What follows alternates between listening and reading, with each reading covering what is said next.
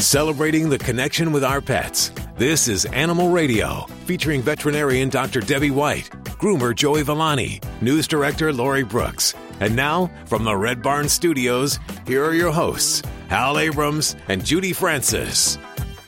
You know, for me, it's a cat and a dog.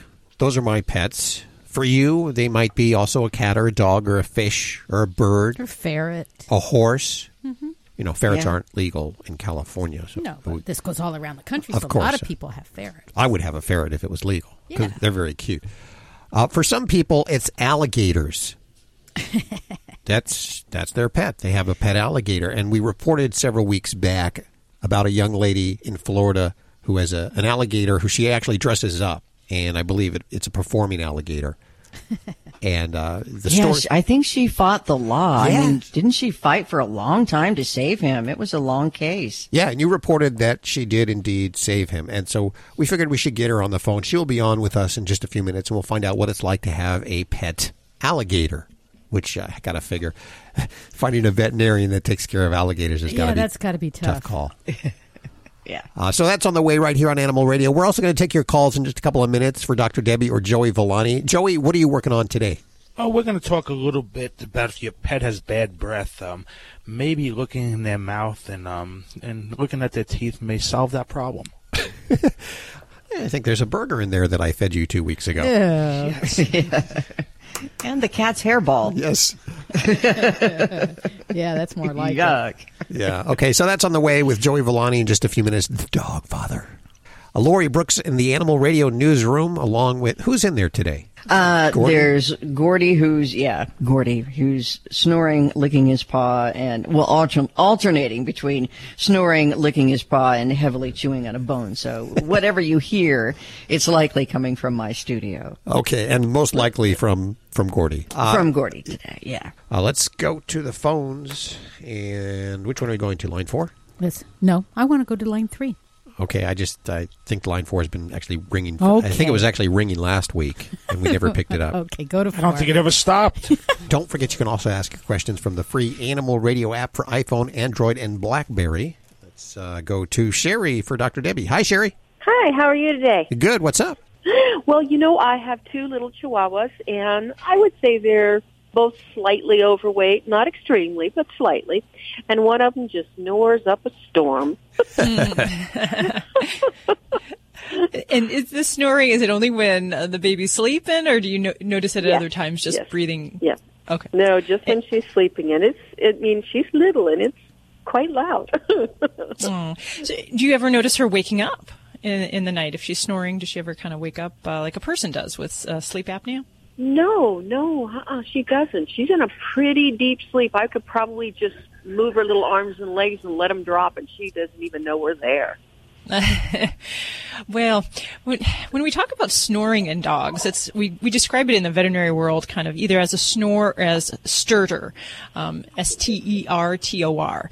And it's basically the sound that we hear when a dog is breathing in, and there's something that's actually causing a vibration or even obstructing the airway in some capacity. So that might be soft tissue. It could be fluid.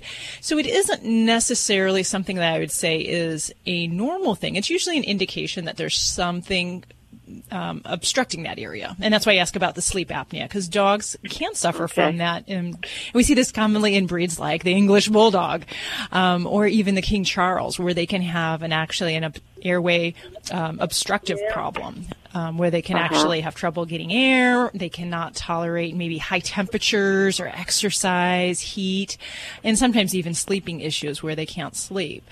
Well, when she gets really excited, she chokes. Oh, okay. Well, there could be some other things going on. The number one thing that I think of when I hear of a dog snoring, you mentioned one thing, was being chubby.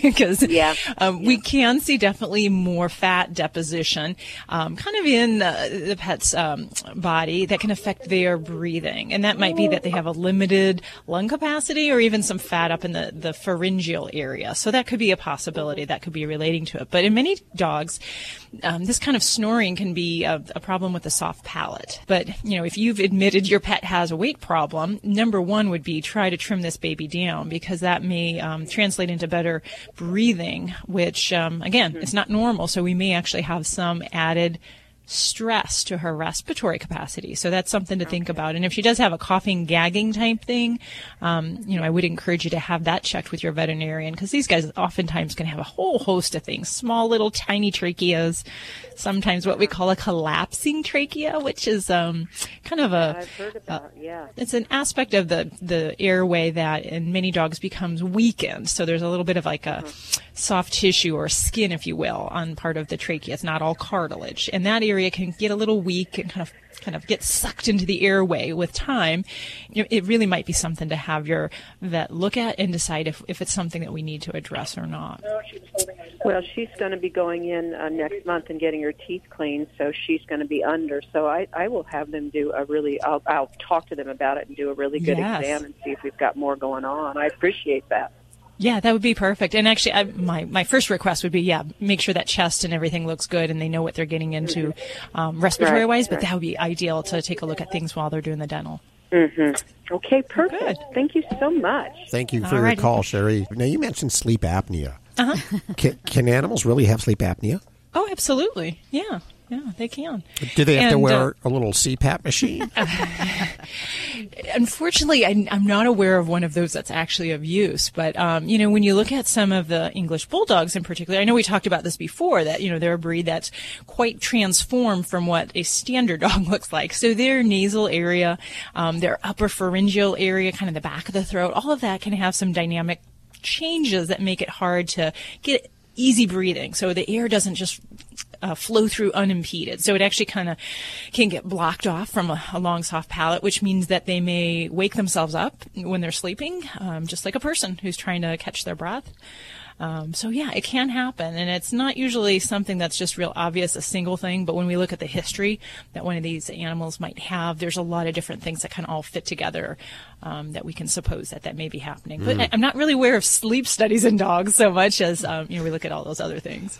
Lori, you have some snorers, don't you? Oh, you can't hear him? But you like it, don't you? No, I just got that dirty. You're talking about me, Mom, look? Yeah, they snore all the time. Okay, let's head to the phones. And this one's for Dr. Debbie, right, Judy? Okay. Greg. Hey, Greg, how you doing? Hi, I'm very well. How are you today? Very good. Good, Greg. I heard some yapping, and I thought your voice changed there. Yeah, that's my little trucking buddy here. He's a little over 3 years old, been in the truck with me ever since he was pocket size. Wow. He's not much bigger than that now. What kind of dog? I have a little Chihuahua, and was born tailless, actually. His mother was tailless. Interesting. Oh, so he's got a little something. I love tailless pets. I've had several of them. So. Aren't most of your pets at home tailless? I've had a cat that had a tail. Well, it's artificially, had to amputate one of the cat's tails, one of the dog's tails. They just kind of we chop body parts off our pets all the time. But what can I do for you? Well, I'm not going to chop your pet's body parts off, but what can I do for you here today? Well, my question, my little friend here has a girlfriend at home that's about 14 and a half months old. Okay. And she just recently came through her second cycle. And I don't know whether they were active really or not. Never caught them at anything, but we didn't really try to separate them. She's also a Chihuahua. And I'm hoping that she's not too young. That wouldn't have been a problem if she does turn out pregnant. But how would we know? When would we start seeing any symptoms or any signs or anything? Okay. First question, is she too young? No. Generally, we do prefer a dog to be bred on their second cycle. We just hate for them to get pregnant around that 6-month mark. It's kind of like a teenage pregnancy. So you're okay there. Now, as far as pregnancy-wise, duration, dogs are pregnant for about 63, 64 days. Significant physical changes you may not know for a full month or so. And the trick is that dogs can also have false pregnancies. So that can also look like they're pregnant and even produce milk. So some of these physical changes, they're not foolproof, but we would be watching for weight gain. An increased appetite usually kicks in about a month into a pregnancy. And then it's a couple weeks later that we actually will start to see things like milk production. But some of the behaviors like nesting, where a dog will kind of build little beds or, try to find a little comfy spot to sleep for the pups, that can also happen with a false pregnancy. So sometimes we have been fooled, both veterinarians and people alike that have pets. So one of the things I might suggest is to actually have your baby taken to the veterinarian about 3 to 4 weeks after possible breeding time, and they can do an ultrasound and look to see to diagnose pregnancy. And that'll help kind of put a timeline on things as well, because we can age the pups based on the size of the puppy's skull. And that will help you in preparing for, when we might be having some babies delivered. Well, I'm delighted to tell you this portion of Animal Radio is brought to you by Red Barn. Now listen up, in just a couple of seconds, I'm going to give you a promo code to save 10% off your next purchase. Now, these guys not only support Animal Radio and get behind the health of your pet, they're now in the kibble business. Yeah, your favorite dog treat company is now selling kibble. And I'm looking at the side of the package with the ingredients. The first 5 ingredients feature real animal protein. That's how you know it's good. It's going to satisfy your dog's carnivore cravings. That's because your dog, well, they love meat. Now get ready to save 10% anytime you go over to their website. Just use the promo code Animal Radio. That's all one word, Animal Radio, and you'll get 10% off your purchase. Just put in the promo code Animal Radio. Once again, head on over to redbarn.com and put in Animal Radio, and you'll get 10% off your purchase. And thanks, Red Barn, for underwriting Animal Radio. Hi, this is Jamie Farr, and you're listening to the Animal Radio Network. And remember to spay and neuter your pets. Airlines have just reduced their prices even more. Book 30 days in advance and save big. Want the absolute lowest prices on your airline tickets? Then call the Low Cost Airlines Travel Hotline right now for prices so low we can't publish them anywhere. The only way to access our low rates and save up to 70% is to call. Save hundreds on your vacation tickets by calling right now. You can fly anywhere in the world and pay discount prices on your airline tickets. Book a flight today to London, Paris, Madrid, or anywhere else you want to go. And pay a lot less guaranteed. Call the International Travel Department right now at Low Cost Airlines. 800-958-5306. 800-958-5306. 800-958-5306. That's 800-958-5306. You're listening to Animal Radio. Call the Dream Team now with the free Animal Radio app for iPhone and Android. It's Animal Radio, and next hour, we're going to find out about this pet alligator in Florida that gets all dressed up in clothes and why. So you want to stick around for that. This hour, in just a few minutes, we're going to talk to a guy who works for Cracked.com, which I believe was, an offshoot of Cracked Magazine and Mad Magazine. And he's done a lot of research. Nature is the Worst is his latest book. Nature is the Worst. And he talks about just how dangerous going outdoors can be for you. It'll be one of those books that you'll never want to go outdoors again. Uh-oh. What are you working on for this hour, Lori? There is a cat who has a degree, higher education. I'll tell you about it. Pretty amazing, really. Is he running for president? No, he got his degree to prove a point, and not only that he's smart, but something else, and we'll share that with you. Okay, let's hit the phones first for Dr. Debbie and Joey Villani. Let's see. Let's go to Rick. Hey, Rick, how are you? I'm good. Where are you today? I'm in Kentucky right now. I'm a truck driver, and I'm on my way to North Carolina. Do you travel with your pet? Oh yes, yeah. He's here. I just stopped for the day, so he's looking around trying to see people in the truck stop. He'll probably bark here in a minute when somebody gets close. Is he okay? Is he healthy? Is there something wrong? kind of concerned. Yeah, well, he is. He's really is healthy, but we're having some problems with his ears.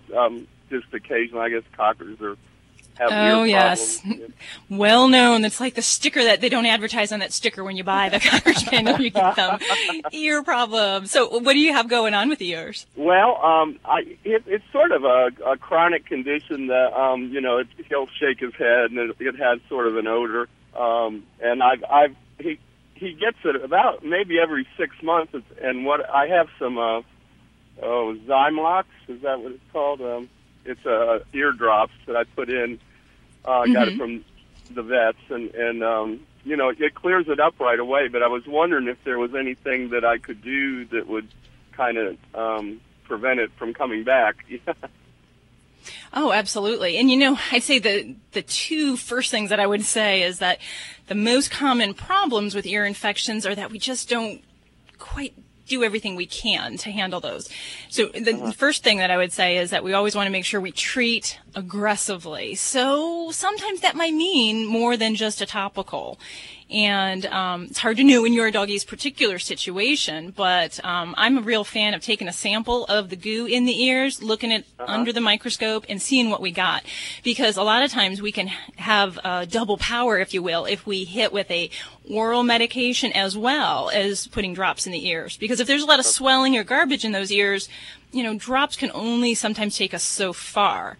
So that would be my first suggestion, is really treat this aggressively, find out if we need an antifungal orally, an antibiotic, sometimes steroids. I know we were just talking about that, but sometimes that can be helpful, especially if there's allergies that are playing a role. And then the other thing I'd say is the number 2 problem we have with ear infections is that we don't treat long enough. I would encourage you, when you're treating with that ear medicine, to make sure you follow up with your veterinarian, have them stick that cone down that ear and give you the green light, the thumbs up, that you're done and over and you've treated effectively to the end of that infection. Because what we see on the outside is only just a third of what's really going on deep in that ear canal. So as pet owners, we kind of look and say, it looks good, we treated it, but it could still be brewing down there. And that can go on weeks or even months. So those would be my first 2 bits of advice for you there.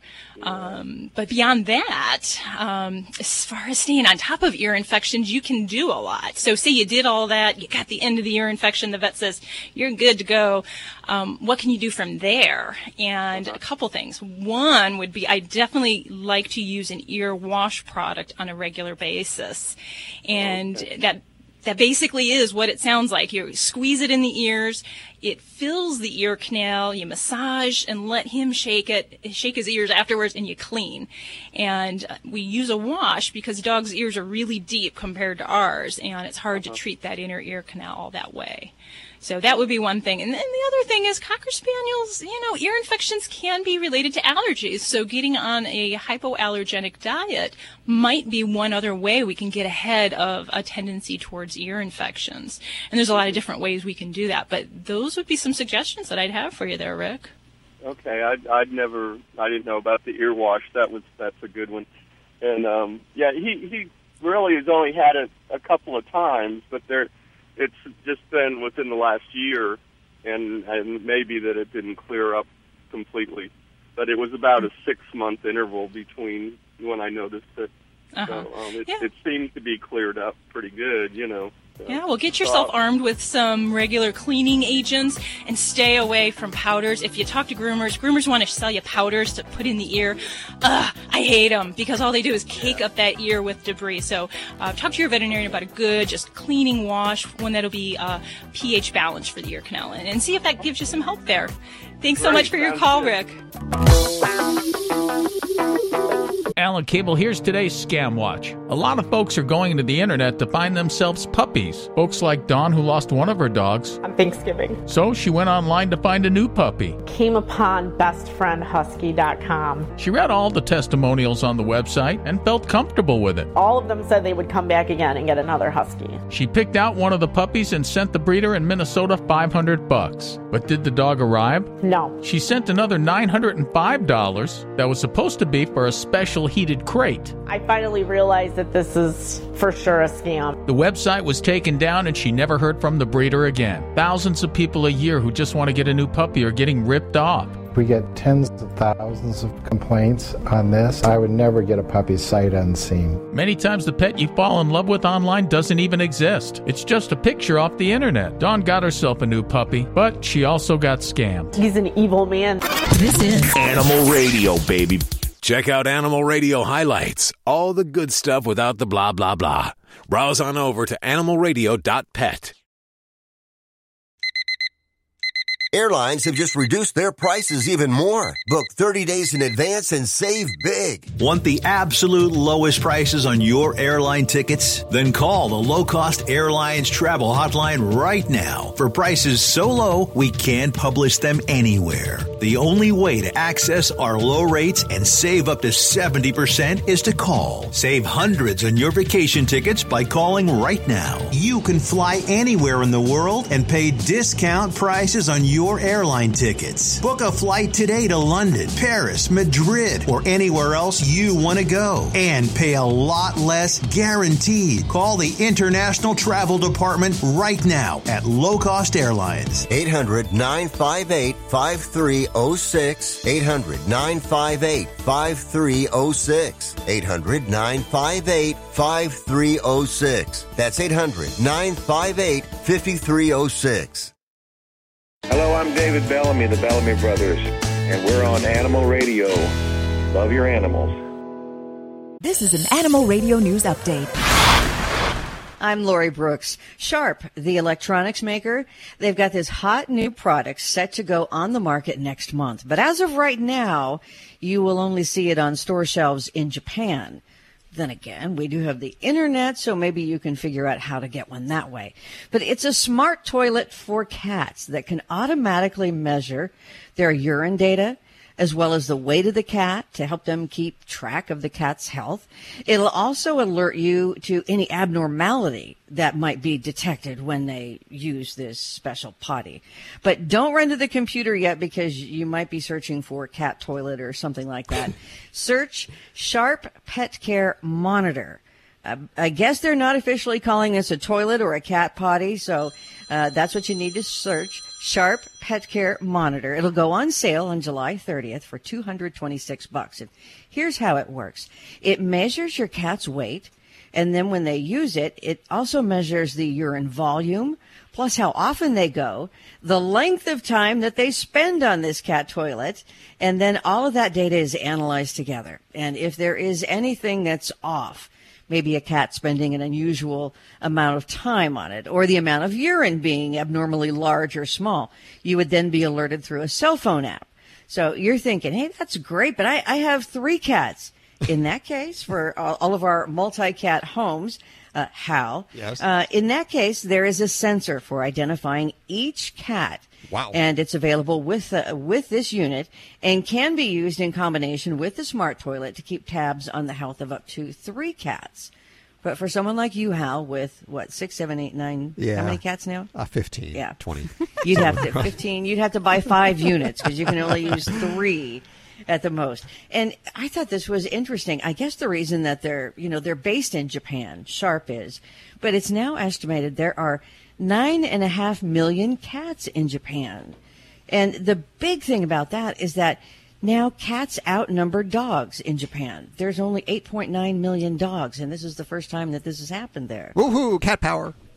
Yeah. All right. Have you heard of Dog Spot? It used to be called Dog Parker. Never heard of Now, it. really? Nope. This is going to be, you're in on something, the ground floor here of something new and wonderful. It's about to expand to more than a dozen cities this year. There have actually been cities all over the world fighting to get this company to come to their town. The idea for Dog Spot actually began in Brooklyn, New York a few years ago. It pretty much makes sidewalk sanctuaries for dogs who might otherwise, as you see in big cities, those dogs will be stranded at the entrance of a business where dogs are not allowed to go inside, right? Mm-hmm. They're kind of tied up outside. Yeah, and sometimes But stolen. This is pretty cool. Yes, absolutely. But the technology-enabled dog houses that Dog Park offers serve as a really safe, legal, and simple alternative to tethering or leaving dogs outside on the sidewalk. In these Dog Spot houses, there's heat and air conditioning, so it doesn't matter the weather. They also have automatic sanitizing UV lights, and an in-app puppy cam. So while you're doing your shopping or eating your dinner and you want to take your dog there with you, well, the dog, I love traveling with dogs. So, I mean, if they get to go for a car ride in the backseat, then that's wonderful. Among the cities that will be adding these dog spot sanctuaries within this year, Los Angeles, Washington, D.C., Boston, San Jose, Orlando, Jersey City, Charleston, South Carolina, and several others. The expansion follows a pilot that they did in Brooklyn, and it boasted a 50-location network that was built on partnerships with the local businesses. These had to be businesses that were really committed to becoming more dog-friendly. The data showed, after they studied all this, that consumer behavior changed radically with Dog Spot. I kept calling it Dog Park. It's Dog Spot, okay? Okay. So what happened was specifically that users switched where they shopped in favor of stores that had a dog spot nearby, because the pet parents felt less rushed while they were shopping than they did when they had to tie up their dog outside. So it's really a win-win for everyone, a pretty cool system. And it's good in theory. It means not only will dogs not be tied up outside of establishments, but they won't be left in cars, hot cars. They'll be, so look for one at a Starbucks near you, I imagine. In a big city, yeah. Pop music star Ed Sheeran, I love him. He is such a pet lover, animal lover, but especially a cat lover. And this month, Madame Tussauds Wax Museum in London, they were going to put in a statue of, a wax statue, of course, of Ed in their museum there. But they kind of twisted it up. They did something special. They unveiled a wax model of Ed Sheeran, the British musician, at Lady Dinah's Cat Emporium, this big cat cafe in London. Mm-hmm. It was their special tribute to Ed, the animal lover. The statue was then moved to the museum last week after Wax Ed had that long week to hang out with all of the cool cats at the cafe. Pretty special, huh? Do the cats end up like chewing on the wax? Yeah, that couldn't be statue? good. Or scratching it, clawing it like a scratching post. That's a good point. But it only takes, I thought this was pretty quick, 4 months to make one of those wax statues. Only 4 months. But I mean, that's going like from the mold to putting in the tiny hair transplants and things like this. And this really does look like Ed Sheeran. Amazing.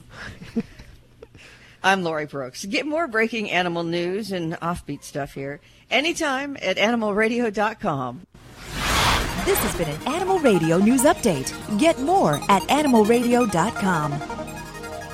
You're listening to Animal Radio. Call the Dream Team now with the free Animal Radio app for iPhone and Android. Line 1. Hi, Max. How are you doing? Hi, it's Mac, MAC. Oh, Mac, how are you doing today? Wonderful, thank you. Where are you? Tampa, Florida. Wonderful Tampa, Florida. Now, are you listening on WSRQ or XM? XM. On XM. Okay, what's going on with your pets today? What kind of pets do you have? Well, I've got 2 birds, one cockatiel and one lovebird. And they seem to be loving the wooden play toys they have and the wooden cage that I've got them in. They seem to be chewing that as opposed to their cuddle bone or any other thing to keep their beak sharp. I wonder if this is normal. Well, yeah. As far as for birds, they will pretty much chew on anything given the opportunity. And I would be a little cautious if they are in a wood cage. It's probably not my first choice because of the durability component, because they are going to chew on that. It's in their immediate environment. It's given them an outlet, but it may not be the most secure because of that chewing.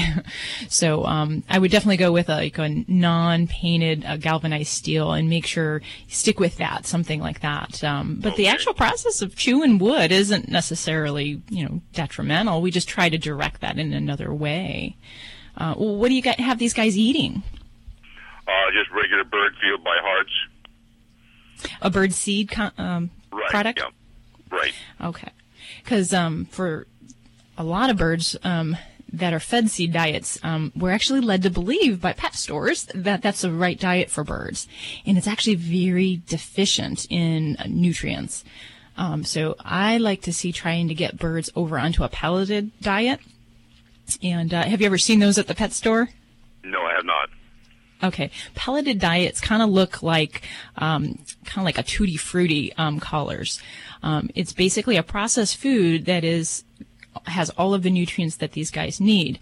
But when you put it right next to a dish where they have seed, they're not really interested in it, and birds will always go to the seed first. So that's definitely my preference for birds, is to go to a pelleted diet, and it takes a lot of work to get them switched over. Okay.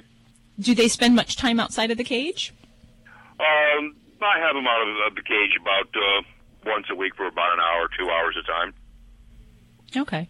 Because, the more activity, the more interaction they have, then also that kind of takes away some of that that chewing and destructive tendency. If they're out kind of socializing, vocalizing when you're around, then that helps to keep them mentally stimulated and, not so bored and kind of chewing their surroundings. Right. Yeah. Okay. Yeah. Give And that then a so try. do you do any kind of any supplements, any vitamins, anything like that? No. As a matter of fact, someone told me that the reason they're chewing the wood is they're missing vitamins. I went, well, it sounds strange to me, but... Well, maybe in a roundabout way. I'm not really a huge fan on giving vitamins to birds. I try to correct the diet first. But I think keeping them engaged, entertained, and then maybe making them work for their food. And there's actually a process that we call the foraging technique in birds. And it's basically kind of retraining birds to not eat out of seed cups, but to pick off the bottom of the cage. And we can kind of train them over to eating things like pelleted foods. And it can be, good for them nutritionally, and it's a little bit more enriching for them. So they're not, sitting there getting the food just poured to them. They actually have to work for it. Okay. So yeah, try that. Okay. All right, very good. Thank you for the call, Mac. Hey, don't forget, you can get your fix of Animal Radio anytime you want with the Animal Radio app for iPhone and Android. Download it now. It's made possible by Fear Free Pets, taking the pet out of petrified. Visit them at fearfreehappyhomes.com. You're listening to Animal Radio. Call the Dream Team now with the free Animal Radio app for iPhone and Android. Hello, this is Dr. Paul on Animal Radio. Take care of the pets and make sure that in these hot days that they get in lots of water, and don't tie them outside in the sun because then they get a heat stroke. Your dog loves meat. That's why they'll love the new line of Red Barn Dry Dog Food. The first 5 ingredients in each Red Barn recipe are meat, fish, or poultry, sure to satisfy your dog's carnivore cravings. The added functional ingredients make Red Barn Dry Dog Foods the perfectly balanced meal for your best friend. Available in land, ocean, and sky recipes. Your dog loves meat. We love your dog. Head to redbarn.com to use the promo Animal Radio for 10% off your first bag. Hi, this is Elaine Boozler on Animal Radio. Stay and neuter your pets and some of your exes.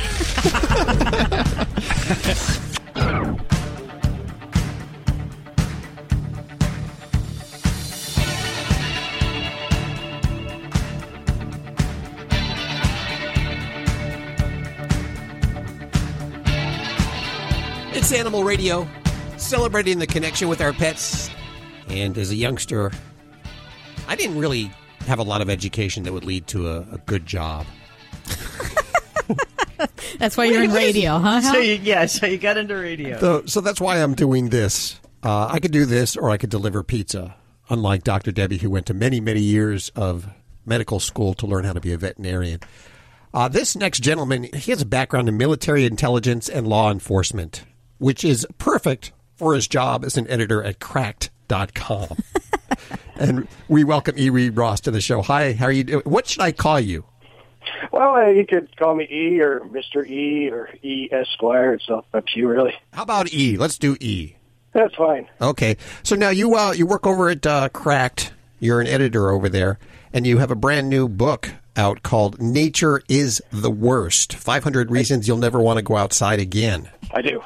I got to tell you, one of those books that comes across our desk, I didn't even need to look inside it. The title was enough. I said, book this guy, get him on the show.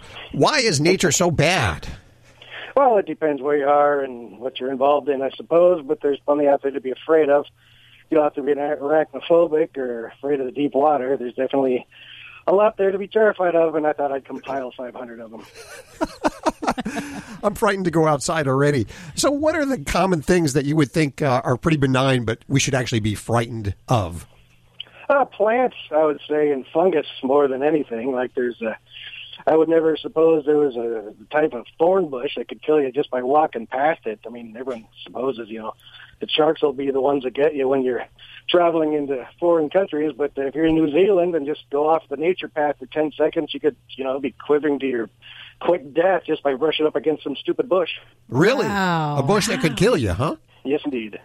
What about the animals? I look at, for instance, prairie dogs. So cute, so adorable. Their little heads popping up out of their holes. They couldn't be bad at all, could they? Oh, they're murderous bastards. They'll kill baby squirrels. They're competing over space to live and whatnot, which makes sense. But it really brings it home when they're murdering a baby squirrel when you're looking out over the scenic vista. It can ruin your visit to the Grand Tetons or whatever. Speaking of which, my visit to the Grand Tetons, I always like to do a little fishing for that herring fish. I'm supposing that's a pretty benign animal. Oh, well, they're benign, but they're very vocal, which is nice. But most of their communication, it turns out, comes directly from their ass. They communicate via farts. They can signal it. You notice how they all move in unison, and it's amazing to watch the shimmer and how they move this way and that. Well, they're coordinating all that via the signals they give to one another through their buttholes. Wow. That's it left Hal speechless. I don't know what I'll think about fishing anymore. I'm my life would blushing. like it if I was speechless in that manner. Tell us about some of the trees and plants that can actually consume animals. Oh, well, it's not so much that they're growing legs and rampaging the countryside, mauling livestock.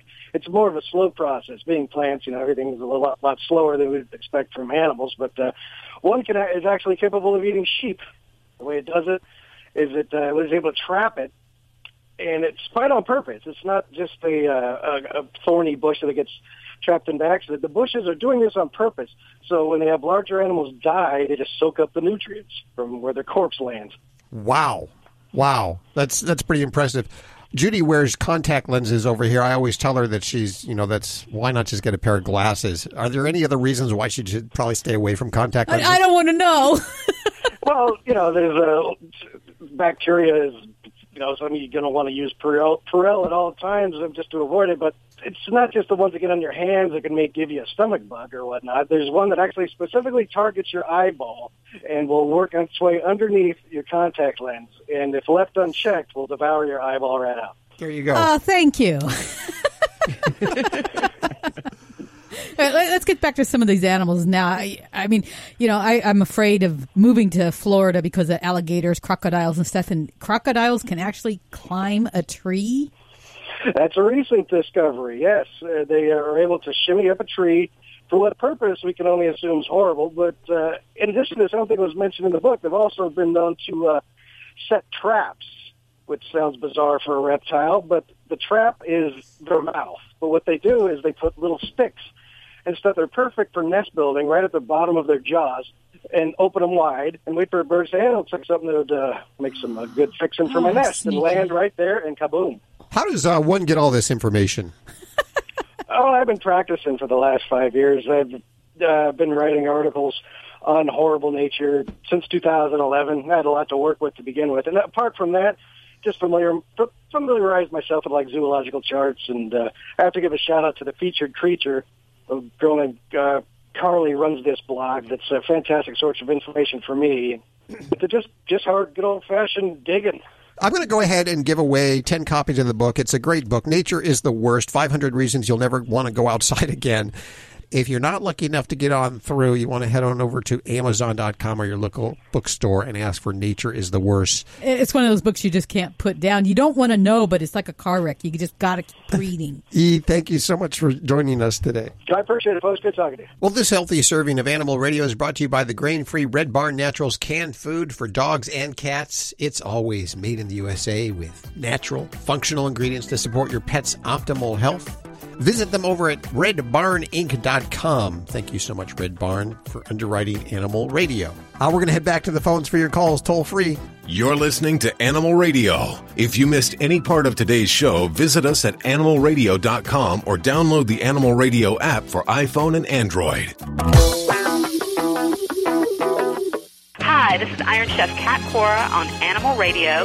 Please adopt a pet.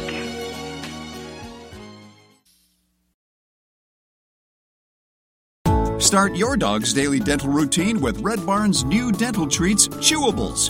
Thoughtfully designed with ridges and grooves to help control plaque and tartar buildup in between your dog's dental vet visits. Chewables are natural, easily digestible, and your dog will love them. Red Barn Chewables, the tastiest way to brush your dog's teeth. Learn more at redbarn.com today. Use the promo code Animal Radio, and you'll get 10% off your purchase. Celebrating the connection with our pets. This is Animal Radio, featuring veterinarian Dr. Debbie White, groomer Joey Villani, news director Lori Brooks. And now, from the Red Barn Studios, here are your hosts, Hal Abrams and Judy Francis. Oh, I'm very excited this hour. We're going to talk to the guardian of Rainbow, the pet alligator that you reported on at least, I think, 2 or 3 weeks ago, this alligator in Florida who dresses up in clothing.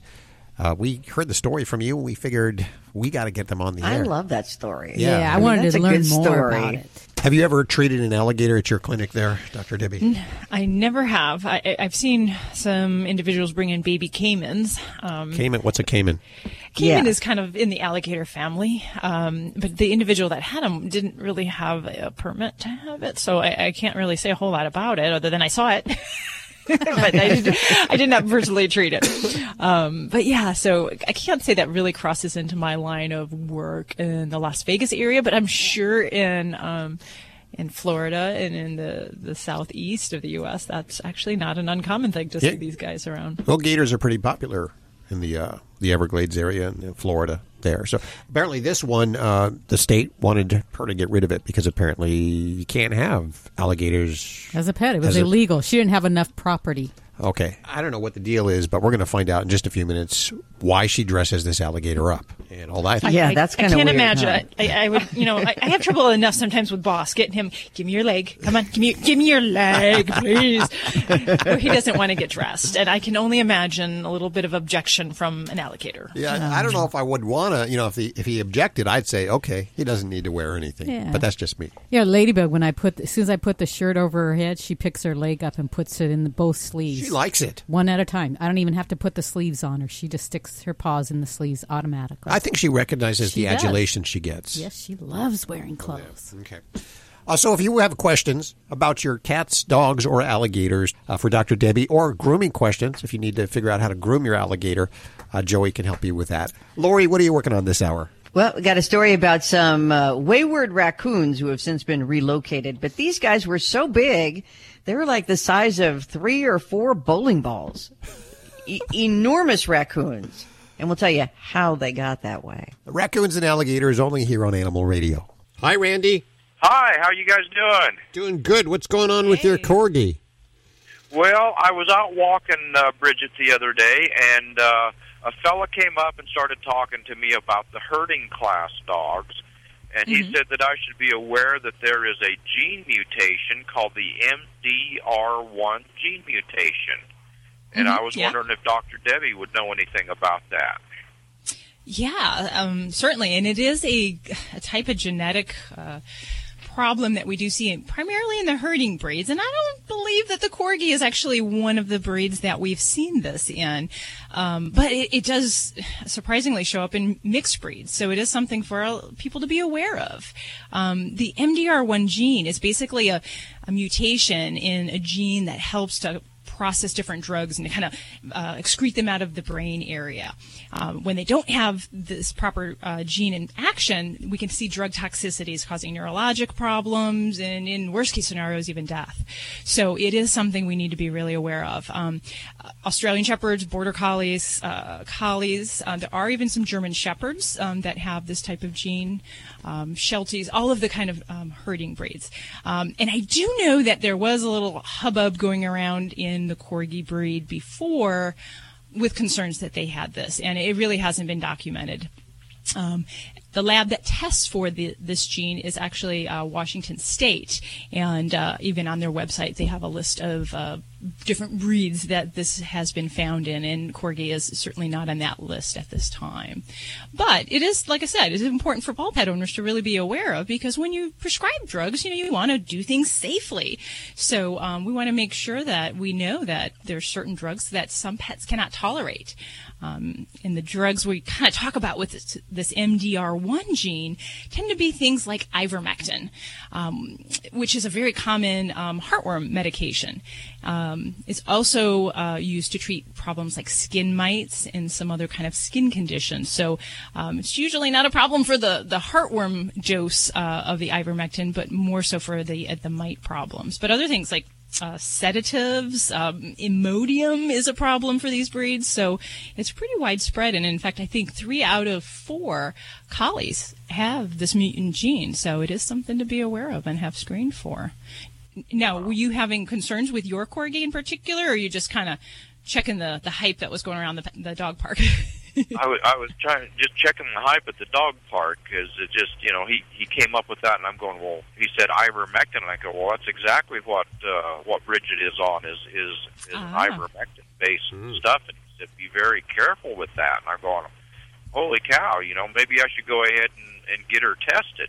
Yeah. Now, in even some of the different resources, these labs that test for this gene, it has been extensively tested, and the doses that are used in the regular monthly heartworm preventatives of ivermectin are not a problem for the herding breeds, even those with this gene. So it's not something to create mass panic about, but to be aware of, because, I've had dogs, German Shepherds, where I've put them under for anesthesia, and boy, they wouldn't wake up at the end of the day, and they were very excessively sedated. And there are some tranquilizers that we use for anesthesia that it would have been great to know that this dog had this gene, so I could have altered the dosage of this and let that doggy, not sleep over in the hospital that night and be able to walk home easily. It is something to really be aware of. And but I think you're probably okay. But share that certainly with your friends that have herding breeds or mixed breeds. And this might be a great reason why we do genetic testing. Find out what breed your dog is, because this is a condition that if your dog is a mixed breed herding breed, we really ought to be testing for this, especially before we use certain drugs. So. Thank you so much for your call, Randy. That brings up a very great point that a lot of people really just need to hear about. So we appreciate your call. This is Dr. Debbie with Animal Radio. Hey, Lisa. Hello, how are you doing? Doing good. Where are you calling from? California, Montebello, California. Montebello. Okay. Well, you're on with the good doctor here, Dr. Debbie. Hi. Hi, how are you doing? I'm doing super. What kind of pet question do you have here today? I have a Cocker Terrier. And, okay. He's about 14 years. He'll be 15. Okay, he's a senior fella then, huh? Yes, he is. He's a senior. And I was just curious because, he already lost his eyesight in one eye. And then he has a cataract in the other eye. You think it's a good idea if I operate him? Or it's too old? Well, he is a bit up there in the years. Did these cataracts come on all of a sudden, or were they gradually? I guess gradually, but the doctor never told me, the vet. When I took him, I said, "Well, it looks like if he has a cataract starting in this eye." And he says, "Does he bump himself in places or whatever?" I go, "Yes, he does, at times." And so he never told me to go to a specialist or nothing. And then when I took him, it was already too late because the specialist, she told me that, that his eye was already scratched and all that, and, she could really not do much, just give me some eye drops and some ointment, and that was it. So now I see his eye, it's getting white already. Is that bad? Does it get smelly? Because I don't have no sense of smell, so I really don't know. It kind of depends on what we're talking about getting white, as far as, because dogs can have cataracts, which are a whitening of the lens inside the eye, but they can also have a white change on the outer surface of the eye, the cornea. And we can see that as well, especially in Cocker Spaniels. They can get some corneal disease as they get older. So, I guess it's hard for me to say in that situation, unless our eyeballs can go up to the telephone and we could kind of gauge things a little closer. But I would say that cataracts, yes, in an older pet, they can be addressed surgically, but it is a decision that I really kind of look at the pet's overall health and also how they've coped with their vision loss. If your pet was a 8-year-old dog, I would not hesitate to recommend the surgery because it's wonderful for restoring vision, and it really can restore a lot of activity to a pet's life.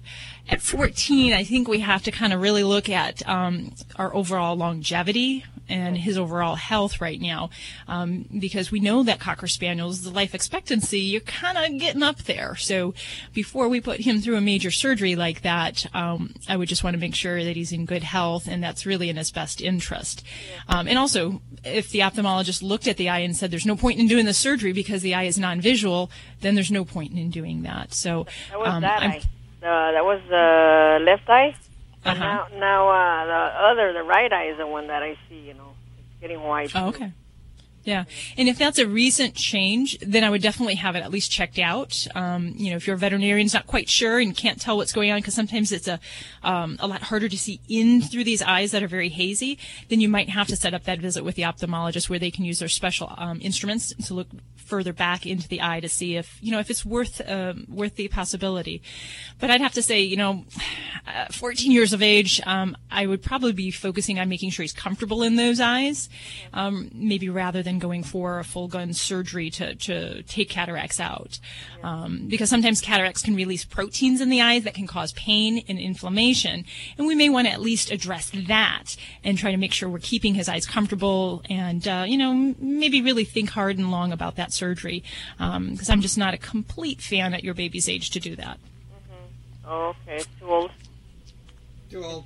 It's too old for that kind of surgery. Well, potentially. It's not so much that he's too old. I'm going to say that, it just really, do you want to put your great-great-grandfather through a heart bypass surgery when he's 95 years of age? I want to just keep things realistic to what we're going to gain from that. And I don't know that you're going to gain a lot more good vision time with a baby who's already at 14. So, but I would still say go see and have that eye evaluated. I still think it's very important to make sure we treat for ongoing problems in there. Thanks for your call, Lisa. You're listening to Animal Radio. Call the Dream Team now with the free Animal Radio app for iPhone and Android.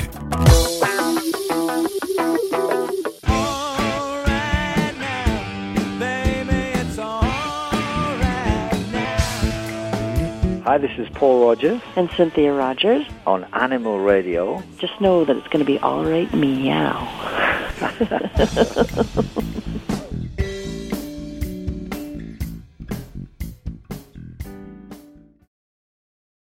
Okay, yeah, so puppy pads are convenient, but sometimes they're really gross. That's why Ladybug, the Animal Radio Studio stunt dog, uses the Brilliant Pad self-cleaning puppy pad. It seals away the waste and replaces the dirty pad for us. Brilliant Pad keeps the Animal Radio Studios smelling fresh. In fact, all we have to do is replace the roll once every few weeks. And let me tell you, that's pretty fast and easy to do. I love it, and Ladybug gives it 5 paws up. You can learn more about this amazing machine over at brilliantpad.com. You're listening to Animal Radio. If you missed any part of today's show, visit us at animalradio.com or download the Animal Radio app for iPhone and Android. We are moments away from the guardian that owns Rambo the alligator. Or perhaps the alligator owns her. We'll find out. This isn't not just any regular alligator. This is an alligator that's apparently being dressed up. And in fact, here's a picture of Rambo during the holiday seasons. Costumes. Isn't that pretty? And clothing, yes. Yeah. We'll put those pictures over at our website at animalradio.pet. Lori, what are you working on for this hour? For all of you who have, a dog that likes to clear a coffee table, like labs and things like that, pit bulls, big old long tails. There's a brand new Guinness Book of World Records, a new longest dog tail. Longest dog tail. Wow. Mm-hmm. That's interesting. Any guesses? Anybody want to take a guess at what? I was going to say a pit bull myself. Pit bull? They have some really long and just they do. Really, they whip the end of the tail, which is really narrow, but it can really injure themselves and knock things off the tables. I was unaware of that. I didn't think of pit bulls as having long tails at all. In fact, I kind of thought their tails were short. Yeah, but, I guess they dock some of them or something. I don't know. Yeah, not usually. Usually they're long. Are they? Well, okay. It is not a pit bull. apparently. No. Okay. So it is not. So we'll have to stick around and find out in just a few minutes. Of course. Also coming up, our Pet World Insider, Robert Semro. What are you working on this week? You know, we just celebrated the birthday of the seeing eye dogs here in America. So I thought I'd have some fun, share a little bit of information, and make it a list that we'd all remember. Celebrating the birthday of seeing eye dogs? Yeah, the birth date is when they opened the first seeing eye dog school here in America. Oh, wow. And, it was quite a story. We did a PetX talk on it. Really amazing when you think about it. Really 80 plus years now, we have come a long way. So I want to make sure it keeps going, and I'm going to share that list with everybody. That's on the way with Robert Semro. Let's go to the phones for your calls first. Hey, Paul. Hey, how's it going today? Good. Where are you calling from? I'm calling from Phoenix. Lovely Phoenix. Is it beautiful Phoenix? Is it beautiful today?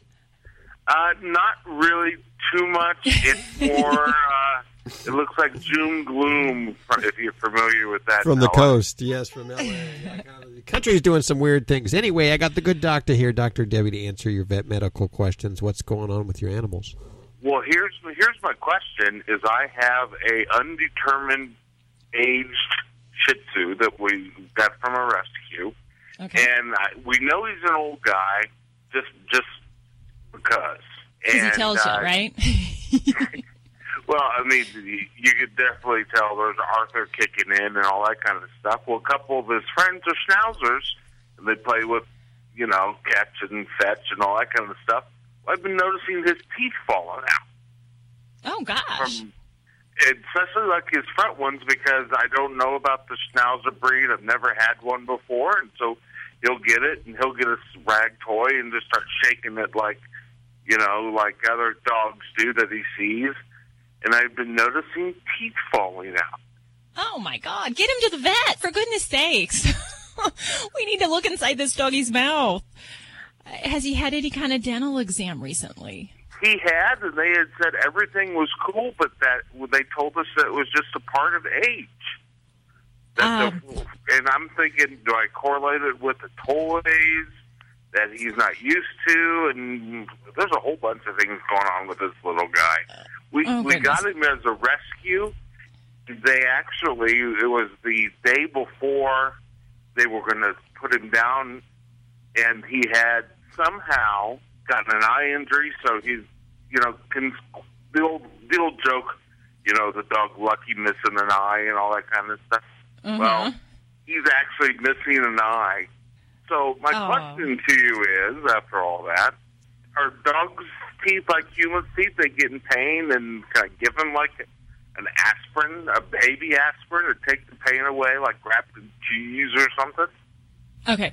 I'm going to stop with the aspirin question first, and then I'm going to go back to the other part of that question.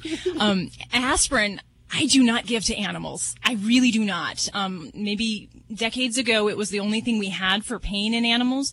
And while it may help with the pain response, it can actually, and it's been proven, they gave aspirin to dogs that were perfectly healthy. And then they went in with a scope and looked at their stomach. And almost every animal that was given aspirin had some form of micro ulcers in their stomach. So there's so many safer things that we can give for pets that don't cause stomach ulceration and don't cause the problems with the kidneys that we can have with aspirin. So nix that right away. And it definitely upsets me that a lot of people buy aspirin at pet stores over the counter, and they're giving this to their pets as a way to treat arthritis or chronic pain, because it really is jeopardizing your pet when there's so many more safer alternatives that can be directly given, through assistance with your veterinarian. So that's part of the thing. Then I'll go back to the whole teeth thing. Now, if any dog has teeth falling out and they're not a puppy and they're not losing those baby teeth, teeth falling out means there's disease in the mouth. So it is certainly possible that something like pulling on a toy might kind of put extra pressure on some tenuous teeth and pull those out, but that means there's still disease in that mouth that led to that weakening of the tooth interface. So I would say if they said they didn't see dental problems, you know what we know? We know that even if we look at perfectly healthy teeth, in many cases, there's actually disease under the gum line. So I would still say pick up that phone. Hey, my dog lost some some teeth, I want to get a dental exam and maybe get a cleaning if it's appropriate for your pet's health. Okay. And then see about that, because we don't want teeth falling out helter-skelter. He may need to, if we intervene, we might be able to, maybe clean the teeth. Maybe there's some diseased ones we can take out and save the teeth that are adjacent to that. So that would be all what I would be kind of focusing on, that mouth. And unless his, brother or sister dogs are popping him in the mouth with some kind of baseball and knocking those teeth out, then I'm going to say it's probably bad teeth in there. We need to get a look.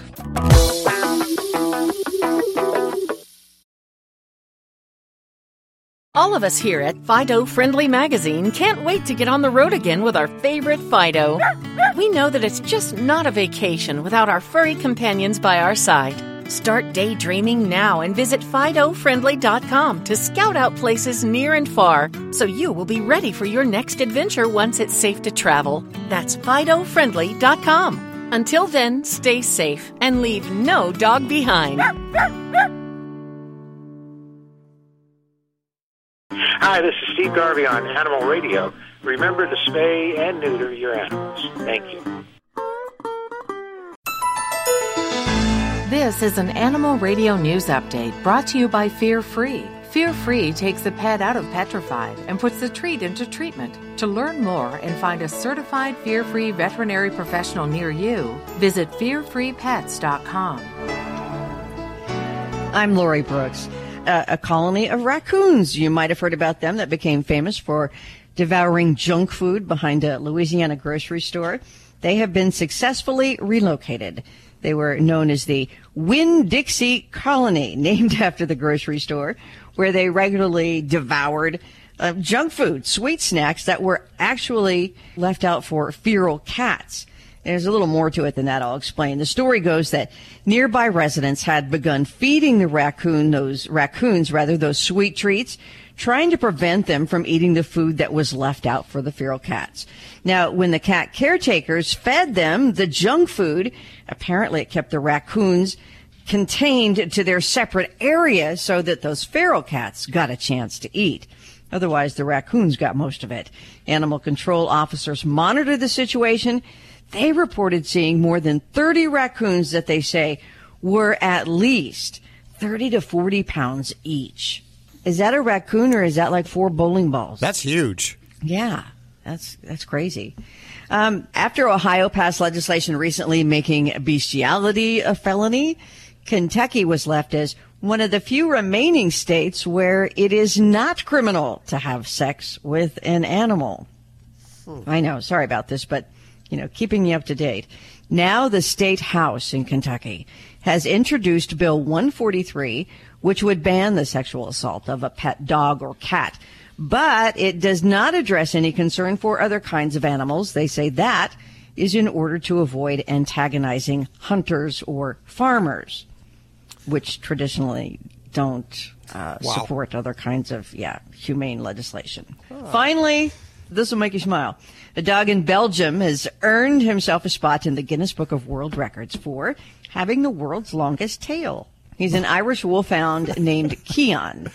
He gets the honor. His tail is 30.2 inches long. What? And that's from the tip of the bone to from the top of the bone to the tip of the tail. And that doesn't include, the longerish hair that sticks out at the end of that tail.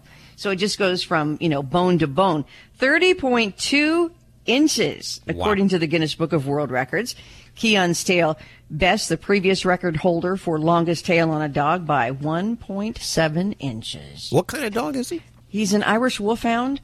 Boy, he's the biggest dog out there. Yeah. I bet he can clear a coffee table in 0 That's seconds what I was flat. thinking. Can you imagine a tail almost a yard long on a lab? No, man. thank you. I'm Lori Brooks. Get more breaking animal news anytime at animalradio.com.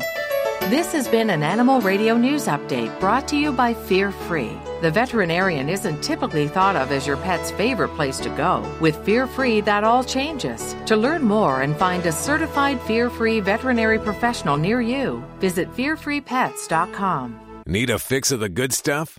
Get more Animal Radio with the free Animal Radio app for iPhone and Android. Hello, Animal Radians. It's Robert Semro, your Pet World Insider, here with this week's Animal Radio list, 5 things everyone should know about seeing eye dogs. We just recently celebrated the birthday of the first school for seeing eye dogs in America. The school was opened by Dorothy Eustace on January 29, 1929. She had been contacted by a blind person named Morris Frank after his family read an article about the dog training she was doing in Germany for blinded veterans of World War I.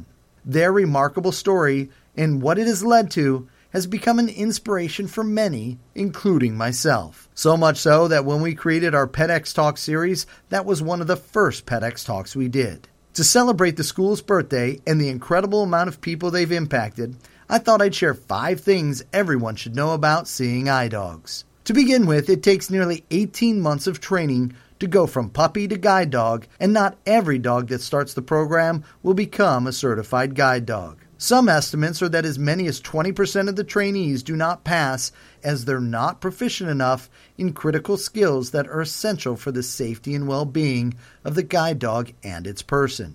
When Morris Frank and his seeing eye dog Buddy the First walked across West Street in Manhattan, he kicked open the doors of acceptance and also possibilities. Remember, back in 1928, seeing eye dogs were not only non-existent, but there were no laws that required them to be allowed to go where humans go. Fortunately, Morris made it his mission to change minds and laws, and today seeing eye dogs have laws that allow them to access where people go. 3 of the most popular breeds that are trained to be seeing eye dogs should be no surprise: Golden Retrievers, Labrador Retrievers, and German Shepherds. These breeds are well known to be fiercely loyal dogs who are extremely intelligent and calm under pressure. As important, they're great companions and loving dogs who are devoted to their human. One of the more interesting things that a seeing eye dog is trained to do is to refuse a command if it's unsafe for the dog or the human. This is critically important, especially at busy streets when the human is putting absolute faith in the dog to guide both of them to safety. A typical career span for a seeing eye dog is 7 to 10 years. This might not seem like a long time, but when you add in the training time and the 24/7 vigilance, it's a lifetime. Most seeing eye dogs are retired to adoptive families so that a new seeing eye dog can work with the human without distraction. Seeing eye dogs, as well as most working dogs, are so inspiring by their selfless nature. They live to serve and care for those around them. When you think about all that they're tasked with, it's no wonder these dogs are often referred to as 4-legged heroes. Share your experiences with seeing eye dogs on our Animal Radio Facebook page.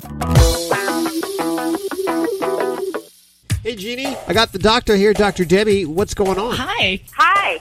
I am owned by a cat who is 10 years old. At least you can admit it. That's wonderful. He has me very well trained. I walk on my end of the leash. It works really well for us. He drools more than the basset hounds I've owned in my life. Oh, and in what situations? Know if this is a normal thing, because it seems to be getting that he drools more than he used to. So, what context? When is he doing this drooling behavior? When he's happy, when he's being petted and purring, and it just sits and drips off of him, and then he slobbers it all over the place, just like a DOG does. Oh, yes. So if this behavior is happening when he's in a content emotional state, we kind of call these guys happy droolers. And in most cases, it's a completely normal response. It's just a parasympathetic response that they have when they're in a happy place. Okay. To stop it, I don't know. He's a happy guy. This is his way of telling you. I guess the challenge I would have would be that, if you wake up and you've got a big spittle of drool about to fall on your face, it would remind me of me and my brother when we were kids and you try to spit on each other.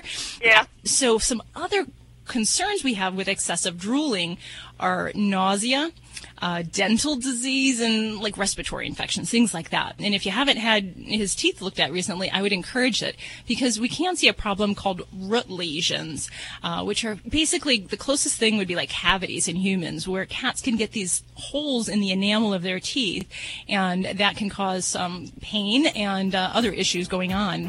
So that could potentially lead to more drooling than we might tend to see, or other causes of tummy upset. Okay. But I'd say if we tend to do this only in those situations when he's happy, You just got a drooler on your hands, and you're going to need a bib. I just continue to tell him I love him drooly, right? Yeah. This is Greg Biffle on Animal Radio, and remember to spay and neuter your pets.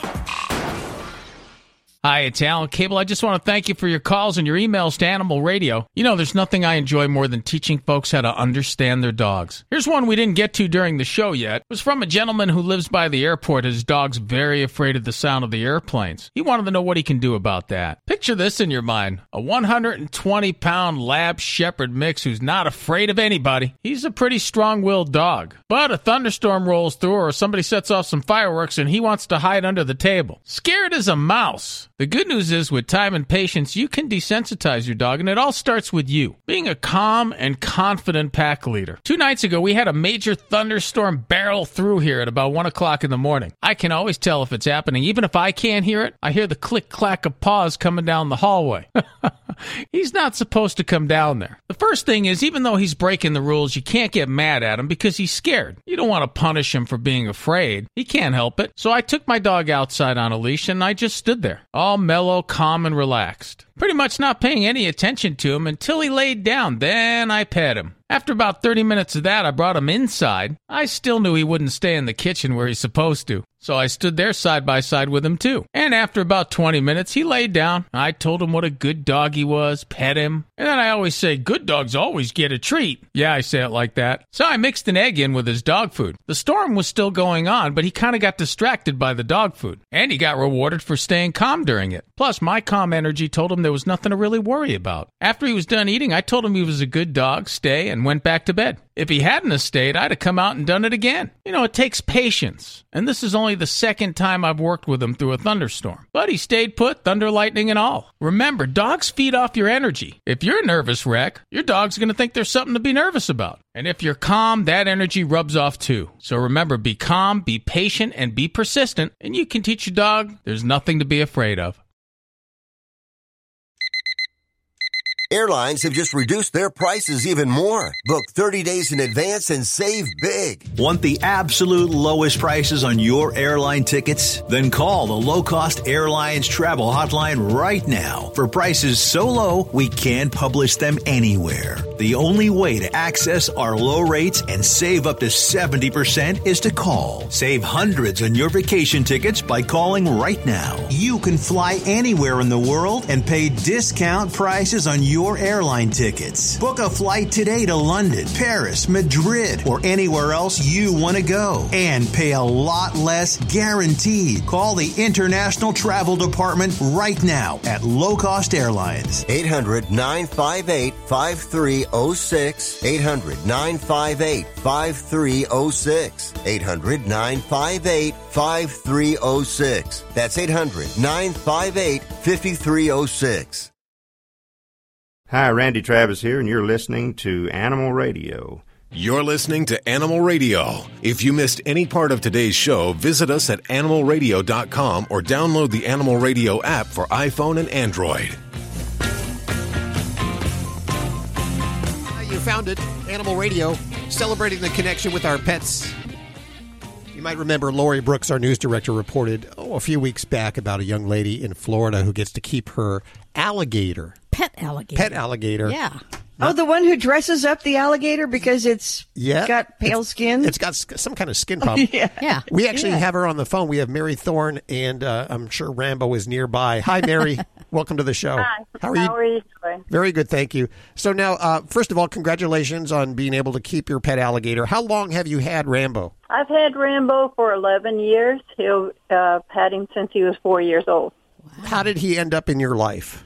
I got him and 5 others in a 10-gallon tank. They had been in a closet for the first 4 years of their life, and it was a dark closet, so they didn't get sun. All they could do was rock back and forth. Now, did someone just drop this tank off? Yeah, it was dropped off at where I was doing an alligator show. So you have plenty of experience with alligators then, prior to Rambo? Oh, yes. Okay. I guess they're fairly common there in Florida, huh? Definitely. Every ditch, every pond, every lake. Now, you dress Rambo up. How long have you been doing that? Well, we had to find a way to keep him from getting sunburned. So I was just sitting around one day, and I saw these scraps, and I made them into an outfit for him, which covered his skin. Oh, wait a minute. Alligators are outside. They get sunburn? I didn't know alligators could get sunburn. Well, Rambo was in that closet for 4 years in the dark. Oh. So the sun does not take the sun at all. In fact, 2 of the 5 that I had died of sun exposure. Hmm. Oh, wow. Did Rambo perform, I guess? He was a performer? Rambo sits on props. It's called propting. Okay. And takes pictures with people. He's no longer allowed to do that. Oh. Is there a We really don't know why, because, he's never had an aggressive moment in his whole life. Well, so what was Florida trying to do? They were trying to say that you can't have Rambo as a pet? Well, in Florida, they have a law that you have to have 2.5 acres to have an alligator over 4 foot. Ah. And you don't have that land. I don't have that kind of land, and he was sun sensitive, so the 2.5 acres is not going to benefit him in the least. Yeah. Is that why Florida decided to allow you to keep Rambo? I think that it was, I provided him a vet letter that said, that a couple of them died from sun exposure and that he was definitely allergic to the sun. So where does Rambo now live, and where does he sleep? Rambo has his own bedroom, and he has his own pool in his bedroom, and he has a regular bed, and he also has his own refrigerator and TV. Would you probably say that he's the only alligator in America to have his own bed and refrigerator and TV? Maybe to have all 3, but there are different people that I've seen in the media that let their alligators lay on their couches and stuff. Do you have any other animals? Yes, I do. I have 5 dogs, 2 possums, and a squirrel at the current moment. And usually all the neighborhood people, when they find an animal that's been harmed or something, like squirrels that fall out of nests, they end up on my hanging on my fence and things that, I come out and I got a new animal. Now, do you have to keep them separate from Rambo, or does everybody get along? No, everybody gets along. Rambo was treated like a puppy, so he does what my dogs do. He doesn't mess with the squirrel? No, he doesn't mess with the squirrel.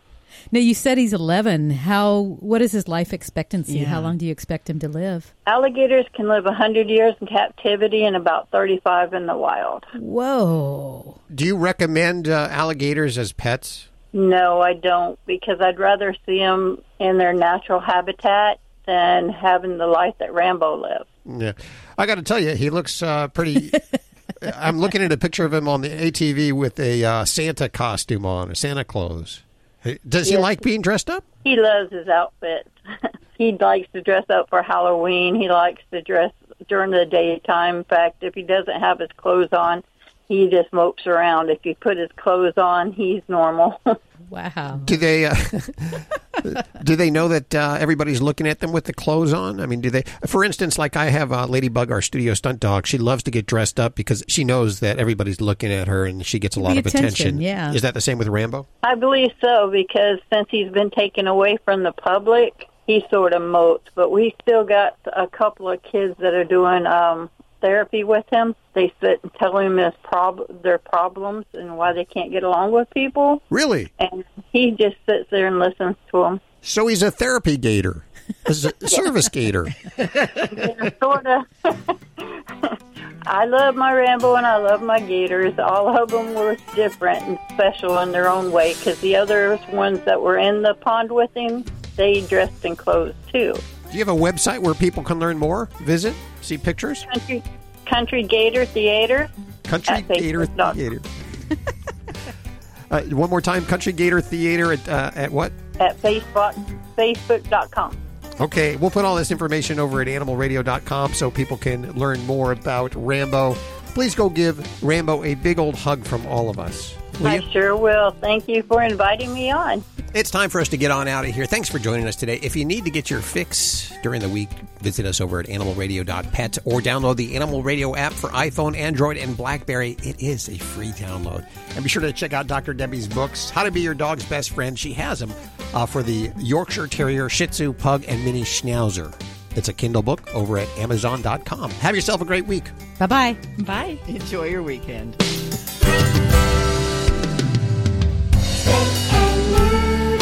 Always adopt, don't declaw. This is Animal Radio Network.